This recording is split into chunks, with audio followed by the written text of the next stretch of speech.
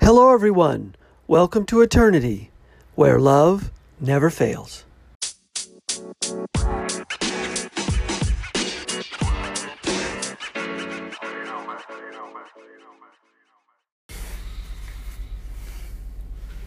Hello, everyone. Thanks for listening. This is the Eternity Bible Study Podcast, where we walk through the Bible together every weekday, Monday through Friday.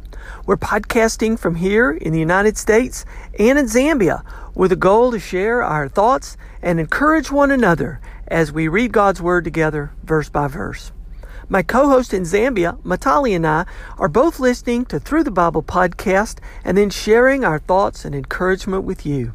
From America to Africa and everywhere else, God is in control. As always, our attribution goes to Through the Bible with Dr. J. Vernon McGee.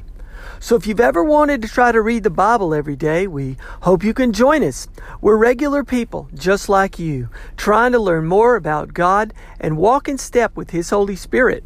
So if you have your Bible, feel free to read along, and if not, no problem. We'll try to put it all together for you. So let's get started. Hello, everyone, and welcome back. We are starting a new book today, and I must admit, I have never studied the book of Judges. This is just one of these parts of the Bible that I've just never had a chance to read. So I'm excited to study this with you and to learn something and to gain more spiritual insight from the Word of God in this regard. Now, a couple of things about Judges before we jump in. And first off, we don't know who writes Judges. There is no stated author. Of course, the Holy Spirit writes the book, but we don't know about it, who wrote it. It is Book of Judges talks about the 12 leaders or the 12 judges who had temporary leadership in civil and military issues, and this is occurring between when Joshua dies and then Samuel, is chosen to become a king. So it's sort of this time, this intermediate time period between all the success they had with this great leader in Joshua, and then we have, sort of chosen kings that ultimately fail as well. All the judges ultimately fail. The people ultimately fail. They cannot live up to the promise of getting the promised land, the promise to possess the promised land. They just can't possess it. Remember, we said last time 300,000 acres were promised, but at the time of Joshua, at his death, they had only claimed around 30,000, only 10% of the promised land. The theme of Judges is the downward spiral of Israel's national and spiritual life into chaos and apostasy, showing the need for a godly king to lead it. Now, this is coming from my study Bible. So, the purpose shows the consequences of religious apostasy. That means turning away from God, and to point the way to a king who, if righteous, would lead the people to God. So time and time again, we'll see Israel turning its back on God and embracing the gods and the ways of the Canaanites. And by the end of the book, my study Bible says Israel had violated its covenant with God in almost every way imaginable. The land of Canaan must have been all inspiring to the Israelites. We see the story of the spies who reported on its wealth and strength back in Numbers. And my study Bible says to a recently freed slave people accustomed to the hardships of life out in the wilderness, the Canaanites, the land of Canaan, had a cosmopolitan flair to it and a material wealth of the late Bronze Age. So Canaan, with its large urban city centers, could not have failed to impress. They were clearly superior in technology to the Israelites on many levels: art, literature, architecture, trade, political organization, and more. And it's not difficult to see how the Israelites would have been tempted by the elaborate Canaanite religious system. One prominent feature of this system was its sexualized orientation. They had sacred prostitutes. They were called priestesses of Baal, allowing the people to combine their sensual pleasures with the worship of Baal. So undoubtedly this was luring many Israelites into this system, and to possibly marriage with many of these women. So again, going against God's warning to keep yourself pure, keep yourself away from these foreign gods. Key themes: Israel's existence in the land had been promised by God and was threatened by its continued apostasy, or turning away from God. Israel had not conquered the land completely, and its unfaithfulness was to blame. Secondly, the oppression, the chaos, and generally negative picture of the book are due to Israel's repeated sin. Number 3, God's faithfulness was the counterpoint to Israel's apostasy. Despite Israel repeatedly falling away from God, God continually delivered his people. So, number 4, the judges did little to stop the downward cycle of this apostasy. If anything, my study Bible points out they accelerated it. And number 5, Israel needed a godly king to lead in doing right in the Lord's eyes, rather than a leader who did right in his own eyes. Aren't all of these points problems with us today on our own spiritual battlefield? So how unfaithful we can be, how easy it is to get mired in sin, how God continues to be faithful with us despite our turning our backs on God, and how ineffective leaders can be when their hearts are not centered on Christ, and how desperate we are for a godly king, which would be Christ. And success that we think that we're going to get when we follow Christ is not automatic.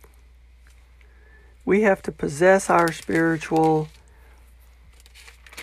gifts just like the nation Israel did, by faith, by getting up and walking to possess it. So, and many times, as we've said before, our greatest enemy on the spiritual battlefield is our own self. Our own self-centeredness. All right, so with that being said, we'll jump in and hit the high points from the first 3 chapters, as McGee did.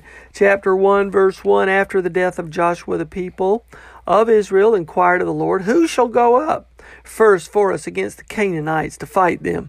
The Lord said, Judah shall go. Behold, I have given the land into his hand. Okay, so Lord's kind of commanding Judah, but right off the bat, what do we see Judah do? The tribe of Judah asked Simeon, his brother, come up with me into the territory allotted to me, that we may fight against the Canaanites, and I likewise will go with you into the territory allotted to you. So Simeon went with him. Then Judah went up, and the Lord gave the Canaanites and the Perizzites into their hand, and they defeated 10,000 of them at Bezek. So McGee makes the point that right off the bat, the tribe of Judah doesn't really depend on just the Lord like he asks them to. They're already striking deals with another tribe to help out, as if God being on our side isn't enough. Verse 9, and afterward the men of Judah went down to fight against the Canaanites who lived in the hill country in the Negev, in the lowland, and Judah went against the Canaanites who lived in the Hebron. Verse 11, from there they went against the inhabitants of Debir. The name Debir was formerly Kerith Sefer, and Caleb said, he who attacks Caleb Sefer and captures it, I will give him Ashesh, my daughter, for a wife. And Onathel, the son of Kenaz, Caleb's younger brother, captured it, and they gave him Ashesh, his daughter, for a wife. Okay, so they're attacking And we've got Onathel, Caleb's younger brother, capturing it. He's made a commander. McGee makes the point that the only reason he probably was in the picture is he's Caleb's younger brother. But anyway, he gets a victory. Verse 21, and the people of Benjamin did not drive out the Jebusites who lived in Jerusalem. So the Jebusites have lived with the people of Benjamin in Jerusalem to this day. Okay, so now we sort of see, tribe by tribe, they fail to live up to their promise of possessing the promised land. Verse 27, Manasseh did not drive out the inhabitants of Beth Shean and the villages. Verse 29, Ephraim did not drive out the Canaanites who lived in Gezer. Verse 30, Zebulun did not drive out the inhabitants of Kitron and all these other inhabitants. Asher, verse 31, did not drive out the inhabitants of Echo. So all these allotments of land that they get, they didn't drive out their inhabitants. Verse 33, Naphtali did not drive out the inhabitants of Beth Shemesh. Verse 34, the Amorites pressed the people of Dan back into the hill country, for they did not allow them to come down to the plain. Okay, so a whole bunch of failures, right? Nobody really is living up. Verse 2, now the angel of the Lord, now McGee says he believes that's the pre-incarnate Christ, went up from Gilgal to Bochum and said, I brought you up from Egypt and brought you into the land that I swore to give your fathers. I said, I will never break my covenant with you, and you shall make no covenant with the inhabitants of this land. You shall break down their altars, but you have not obeyed my voice. What is this you've done? So now I say, I will not drive them out before you, but they shall become thorns in your side, and their gods shall be a snare to you. Okay? The Lord saying, look, you've not depended on me. You've not obeyed my words, and you've not depended on faith in me. You're depending on your own ability, your own strength, and your own judgment. Verse 16, the Lord raised up judges who saved them out of the hand of those who plundered them. Okay? So the Lord's trying to raise up judges to help them out. There will be strong leaders. Chapter 3. Now these are the nations that the Lord left to test Israel by them. That is, all in Israel who had not experienced the wars in Canaan. Verse 2. It was only in order that the generations of people of Israel might know war, to teach war to those who had not known it before. These are the nations, the 5 lords of the Philistines, and all the Canaanites and Sidonites and Hittites. Down to verse 5. The people of Israel lived among the Canaanites, the Hittites, the Amorites, the Perizzites, the Hittites, the Jebusites. And their daughters they took to themselves for wives, and their own daughters they gave to their sons, and served their gods. Okay?